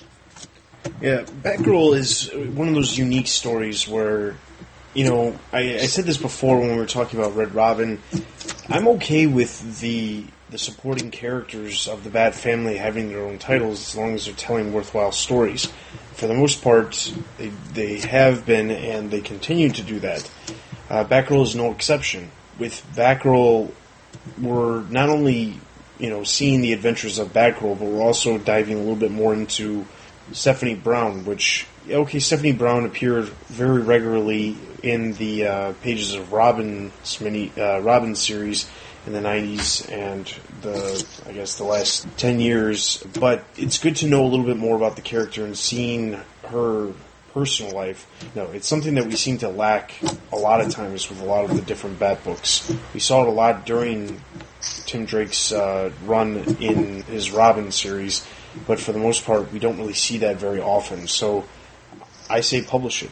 I would agree, especially that Stephanie's book seems to be the one book that is the definite breather in all the Bat books right now. It's not so much that it's not continuity heavy, it's that it's telling a straight up story. It's lighthearted and fun without being too ridiculous most of the time.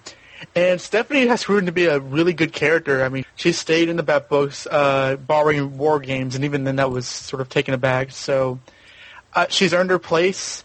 The stories are very consistent. Brian Miller's doing a great job. And it's just a fun book. There's no reason why this book needs to be canceled. And so I say keep it. All right. Now, Birds of Prey. This is one of those things where could it even be considered part of the Batman line? And I think right now, it as opposed to the original run where they actually did, separate, there was even a point where the Birds actually moved out of Gotham and their base became mobile. But at different points of Volume 1, the only reason why it was considered, a Batman book was because Barbara was on the team. It wasn't her fighting Two-Face and the Joker, although the Joker did show up at 2 points in Volume 1. It was her doing her own things, and most of the time it was away from Gotham. She was just in the clock tower, but towards the end they brought in Huntress, and Volume 2, I actually consider it more of a DC Universe book, and I'm not liking where the book is right now, but I think Oracle and her team of operatives, when they're done right and when she's not pretending to be dead, they do have a definitive place in the DC Universe. And I don't feel that it's diluting the Batman franchise, because, again, I feel it's kind of like when Dick Grayson was leading the Titans in the 80s. I didn't feel that Titans was the Batman book. He wasn't doing Batman stuff. He wasn't in Gotham, fighting Two-Face, to keep on going back to that for some reason. Watch that be the next issue. So I say go ahead, publish this one.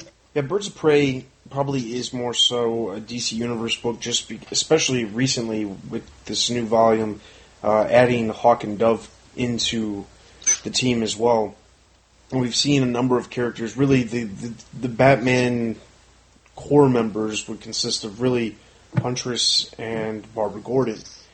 So yeah, it is one of those books where it's like, do we really consider this a Batman book? But I guess the thing that really, for me, makes it a Batman book is the fact that we see this book, we see events from this book play out in the Batman universe.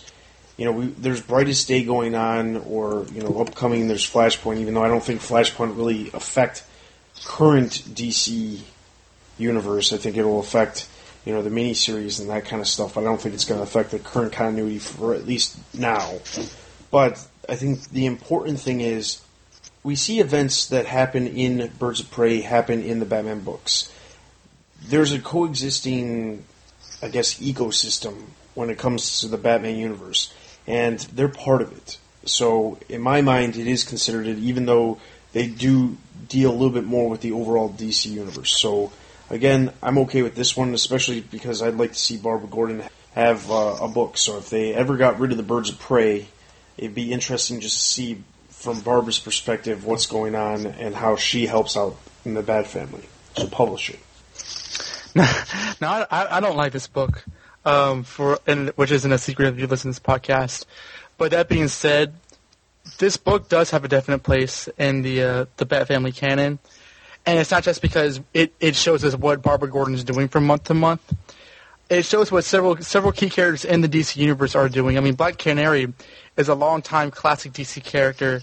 I think Huntress, for all my problems with her character, has earned a definite place. I mean, both she and Oracle and Black Canary are Justice League members, or were at one point.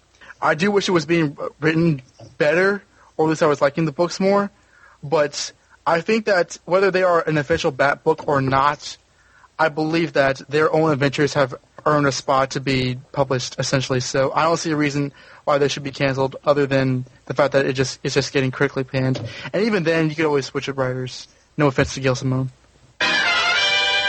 Oh, Batwoman. Let's go back to 2006. This book was first announced. It's 2011. How many issues have been out? We've gotten an issue 0. It's been 5 years, and this thing has been in limbo, and even now, you know, with issue 1 directly in our sites, they keep on delaying it and delaying it and delaying it. And honestly, you know, even J.H. Williams III, the guy who's currently attached to this project, one of the many people that's been attached to this project since 2006, he says that, you know, that they're going to churn these out quickly, you know, because they have them stockpiled. But honestly, with issue 1 being delayed this much, who's to say that when we finally see issue 1, it's not going to be 4 to 6 months before we see issue 2? This has been going on for too long. She's a new character. Build her up in books like Birds of Prey and everything else. This title isn't needed. What I put in the entry was nothing to cancel because it isn't even being published. So I'd say, and that's my answer here, you know, just cut your losses and move on before this thing winds up costing you more money. Because it costs money to advertise. Like, when they had those 2-page Batwoman spreads and, like, those other books, that's advertising money. They could have been advertising something like Green Lantern or, you know, or Tiny Titans. No, they're advertising a book that's not even out. They need to stop putting their resources into this thing because they ain't getting a return. This is kind of a unique situation because as much as I would like to see the series materialize in the form of an actual series that we can read and have in our hands, it's one of those things where, you know, I get that Batwoman's gotten a lot of media attention. I get that J.H. Williams' art is amazing. But my problem with this is, this character is even though she's been around for quite some time, it doesn't really have, in my opinion, a huge following. Yes, people will read the book and people will enjoy the art. But if you're solely basing your series on someone's art or someone's storytelling and not the character, you're going to ultimately fail. And that's what I think is going to happen here, because it's going to come to a point where they're going to start to get either behind or they're going to have to switch up creators, and suddenly the book isn't going to become this amazing thing that everyone expected it to be, because the amazing art that everyone was buying the book for originally is not going to be there. The other problem is, yes, Batwoman, we saw a decent amount of her in Detective Comics while Bruce Wayne was lost in time. But the thing is, yes, those issues were good. But why were they good? That's what's important. Was it the storytelling? Was it the art? Or was it the actual character? Because in my opinion, the story was kind of mediocre. Not an amazing story. And the art, yes, was amazing. I'll agree the art was amazing, but I don't know that this series is going to go down as a great series, in the future of the DC universe, just because they're relying on nothing but Williams' art, which we know is not going to be in every single issue. So I would agree with Josh and say, let's just forget it and focus on building up Batwoman before we give her own series. It took years before Robin, Nightwing, any of these other characters in the Batman universe had their own series, so why are we making an exception for this person? Because she has an artist that's attached that does really good art? Useless, I think. This series is a problem because the character's been around for almost half a decade now, and yet, despite those Detective Comics issues, I still feel that she's too new to really warrant her own ongoing series. It's a personal thing because I'm not sure that new characters should have series. They should be developed in other titles. And granted, Batwoman she was developed in 52 somewhat, and during Detective Comics. But even still, they've been hyping up her series ever since they came out with the character. She was supposed to come out with a series, correct? Initially, I know she was introduced in 52. Well, my point is that I think that this fanfare for this new character is totally unwarranted. Not because she's a terrible character. I think she's pretty cool, and I really enjoyed that Zero issue that I read of hers. But everyone's bending over backwards to get this character out, and it's just not happening. I mean, there's times where you need to really put up or shut up, and the fact that they've been going on for 4 or 5 years and then nothing's materialized with her own series, and especially if it's not going to be directly tied to Batman, because she's appearing here and there, but how much interaction has she really had with Bruce Wayne? She appeared with Dick Grayson once or twice in Batman and Robin, but she seems so ancillary, almost as if she's not a member of the Bat family. And that's not too bad of its own thing, but if we're building on a new character essentially, then and it's not materializing, then why should we bother when there's so many other characters, legacy characters and characters that have finally gotten their own book that need attention? And we're focusing on attention on someone who's not had anything. So if you're not going to publish it, don't even bother. The last book on our list, and keep in mind, we're not even covering Batman the Brave and the Bold and, these little miniseries like Odyssey and The Winding Guy or Part 2 whenever it comes out. All right, Batman Beyond, we're talking about, what does this series offer that other series don't offer? What's redundant? What can only be told in this series that can't be told in other ones? Batman Beyond is actually a perfect example of that because it's not only unique in the Batman line, but it's unique in the DC line. It has its own continuity. I mean, and it might even be in its own, universe. We don't know. It's is this the Earth 1, I almost said 616. Is this the one DC universe, or is this some alternate reality or a combination of the, Paul Dini, Bruce Timm animated universe with the DC universe? We don't know, but it's branching into its own continuity and its own timeline. It's telling stories of a different Batman, which even with Batman Inc., you're not going to get one book focused on a singular Batman that isn't Dick Grayson or Bruce Wayne right now. And I have my problems with this from the start, but I don't even mind Adam Beecham's writing right now. But, I mean, all that aside, this book is doing its purpose. It's doing its own unique thing. And best of all, it's getting reactions out of the fan base, and it's, people are liking it. It's getting good reviews. So, yeah, publish. Yeah, Batman Beyond, I'm really enjoying this series because the truth of the matter is Batman's been around for 70 years. If I live another 70 years, comic books are still as popular as they are now, which I think they will be. But in 70 years, is Batman Bruce Wayne going to be 50, 60, 70 years old? Probably not. It's taken 70 years for about 10 to 15 years of his life to take place. So the reality is, we're probably never going to actually see Bruce Wayne as an elderly person. That being said, we're also probably not going to actually see the future of Gotham City, the future of Batman's rogues galleries, Batman's allies, none of this stuff. So Batman Beyond gives us a glimpse of what we will never see.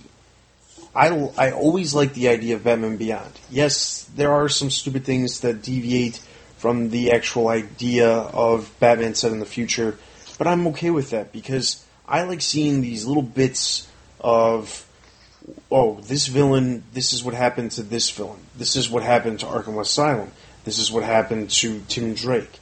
I like those things because, the truth be told, we're never going to find those things out unless something like this occurs. So keep doing this book, and on top of that, keep doing what they've been doing with the throwing the random bits from the current continuity into the Batman Beyond continuity, because it's only making it more fresh, so publish this. With this title, I think it's a mix of the situation between Birds of Prey and Batwoman, because with Birds of Prey, Batman Beyond has a definite story to tell. It has a specific and distinct feel to it that is completely different from all the other Bat books, and it's worth telling. And it also has a fan base with the character, based off the cartoon series. At the same time, with Batwoman, in my personal opinion, it's been kind of wandering in its own tone. It's been telling stories that have been connecting to the Batman Inc. stuff, and it seems like it's not really focusing on what it's promising. So I'm at a bit of a crossroads, so I will err on the side of publish because it does have a story to tell. As long as it has specific potential that shouldn't take too much effort to put out there, I think it's worth publishing. But at the same time, it's very early in the series, so if it was like maybe 20 issues and it was still the way I think it is now, I would say cancel. But right now, I'd say publish. All right, so that's pretty much all of the main series. Like Josh said, there's a ton of other series, including the mini-series, Batman Odyssey, which is currently being delayed, Batman Widening Gear, which is currently being delayed.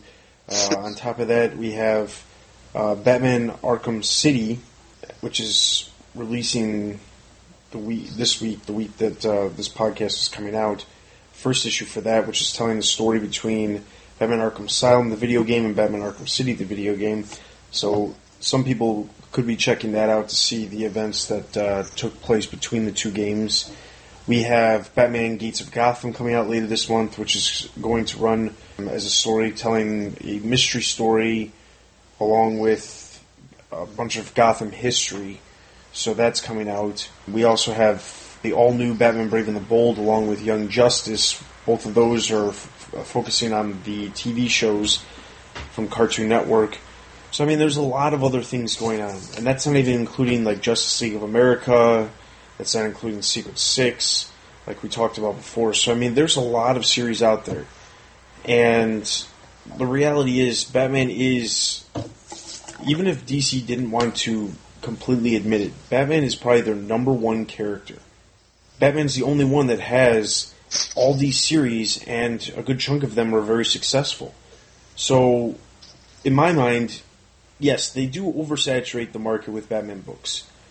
But also, you have to keep in mind, as long as they're doing a good job, I'm okay with that. And I'm okay with shelling out the money every single month for the issues, as long as it's worthwhile material. But God knows I'm still shelling out the money for the bad stuff too. So, alright, so that is our discussion. As far as Batbook delays, Joe posted up on the site on April 26th that Batman the Dark Knight number 4 and 5, which were due out in July, have now been completely deleted, and we still know nothing about this. Also on the 26th of April, Batman Incorporated number 7 was delayed by another week from the 25th of May to the 1st of June. So that was what happened on the 26th, and then on May 3rd, there was really just a couple minor things. Batman and Robin number 23 was pushed back a week from May 11th to May 18th, but I think that has a little to do with the fact that there was a little too many books coming out on May 11th, and we'll get to that in a minute. We also have that there was an artist change for issue number 25 of Batman and Robin from Gilliam March to Greg Tocchini. And that was pretty much all of the Batbook delays for the last 2 weeks. So, not really anything super major. It's only a matter of time before we do see something pretty big. So, that's all of the stuff we have for Batbook delays. Let's go over what we'll be covering next time on the podcast. A lot of books next time. We've got Batgirl number 21, Batman Incorporated number 6, Batman Arkham City number 1, Birds of Prey number 12, Red Robin number 23, Batman number 710, Batman and Robin number 23, Batman Gates of Gotham number 1, and Superman Batman number 84. So, like I said, decent amount of books to cover next episode. So keep watch for that in about 2 weeks. So that's everything for this episode. As always, you can head over to the website to check out all the daily news related to comic books and all the other incarnations of Batman, including news related to The Dark Knight Rises, the Batman film coming out next year. In addition to that, you can email us at podcast@thebatmanuniverse.net. You can join the forums. I implore you, if you join the forums, please send us an email to let us know that you have actually joined the forums, and we will make sure to activate your account. Also, when you email us, it's very helpful if you include your screen name for the forums. We know there's a lot of people who get on there and sign up, but the reality is there's 1,000 spammers. It helps us out instead of having to sift through the spammers and the real people. Just send us an email. It makes it a lot simpler. You can leave us a review on iTunes for this podcast or any of our other podcasts. You can follow us on Facebook, YouTube, and Twitter for all of the updates to the website. So that's everything for this episode. This is Dustin. You got Josh. This is Donovan. You've been listening to the Batman Universe Comic Podcast. We'll see you guys next time. Bye-bye. Take care.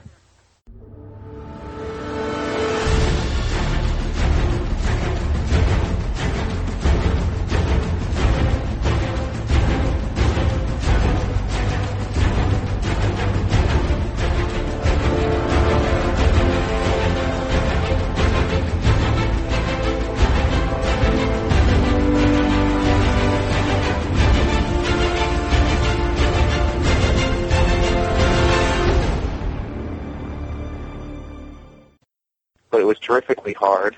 That was hard, really. That was probably the hardest issue of Gotham City Sirens I've written.